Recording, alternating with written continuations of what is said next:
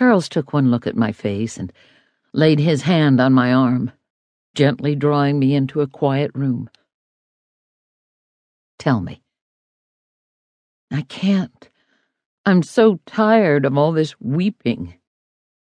The tears had swamped me again on the drive to work. Why was I so vulnerable in the car? Just driving along, I'd be fine, and then like a lightning strike, the tears would burst forth.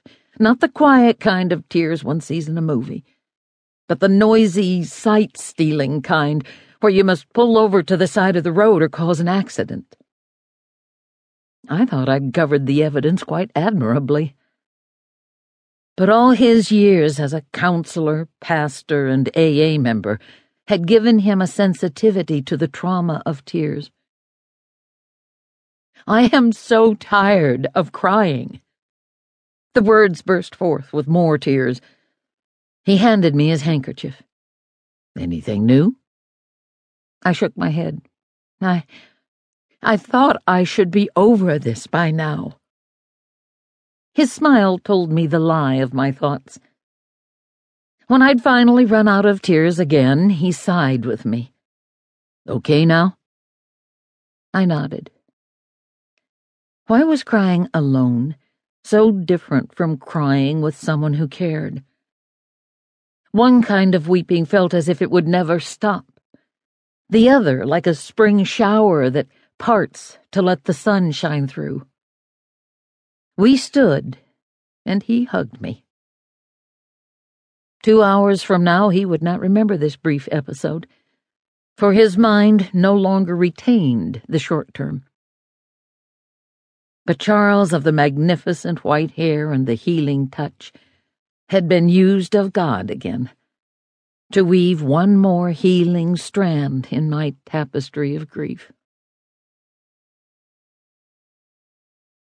Mark in your datebook various anniversaries of the griever's loss, and let the person know you're thinking of him or her on those dates.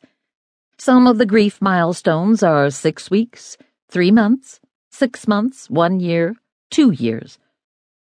Usually by about 6 weeks after the loss, most of the rest of the world has moved on, and the griever can feel forgotten. Just letting the person know you're remembering the loss can bring more comfort than you know. Remind the griever that grief is messy. The emotions are turbulent, unpredictable, and intense. It's okay if they can't make sense of it all.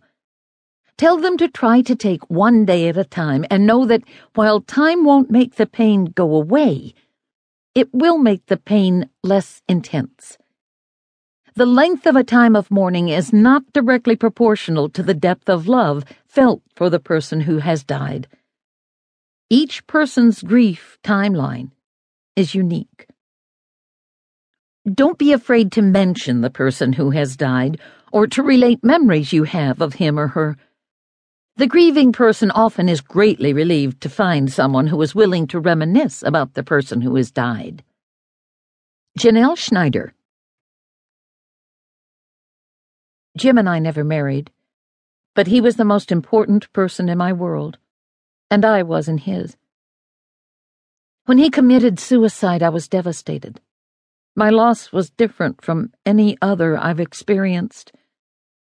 People did not seem to know what to do. I was not married to Jim, so I was not his next of kin.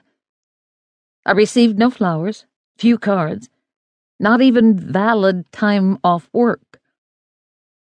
But some sweet and brave people did indeed help me. For the first time in my life, I decided to accept whatever help people offered. I was a teacher, and when my fellow teachers asked what they could do to help, I told them. This event was so traumatic for me that I was literally afraid to be alone, and the long sleepless nights were pretty awful. So every night, a different coworker showed up at my apartment with a sleeping bag and sacked out on my living room floor so that I would feel safe. Every one of them accepted the fact that I needed to be left alone with my bedroom door closed.